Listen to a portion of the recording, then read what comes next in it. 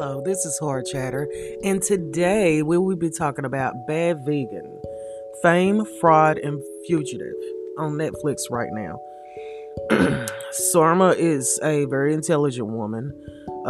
She doesn't come off as a very dumb woman at all.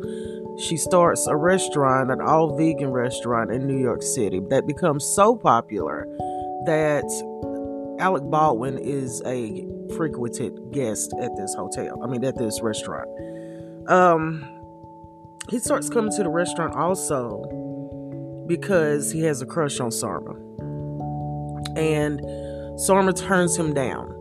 But he meets his now wife at that restaurant, which I thought was interesting to say about her character, especially upon her meeting this mystery man, which she claims the man who ruined her life, she met him through Alec Baldwin. Okay?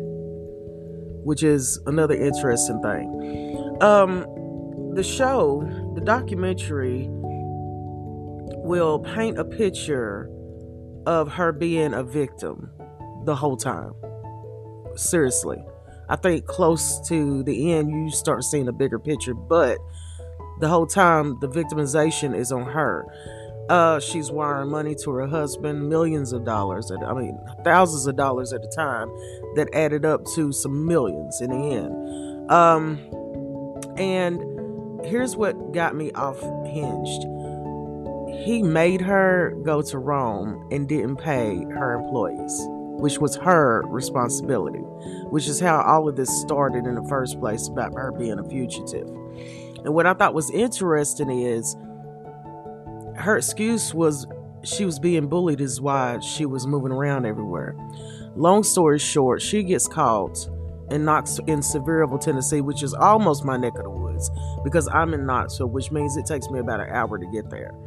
And, the way they talked about it, country this, country that, redneck this, redneck that, I thought that was ironic and funny.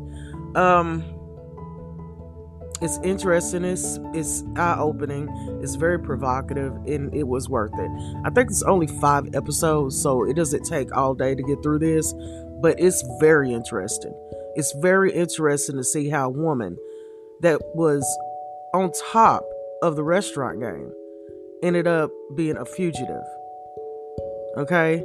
And just take it for my word. Watch it to the end. You won't be disappointed. I cannot tell you what the meat suit is, but it's funny. It is really funny for a moment there. And, if you're looking for something interesting, provocative, mind-changing, this is going to be the way to go. They did a good job with this. And I'm going to tell you now what I believe is that Sarma is not a victim in any of this. I believe she is an instigator. I believe she is a manipulator. And I believe she might even be a little bit of psychopath. So till the next time, this is Hard Chatter. And tell me what you think about it.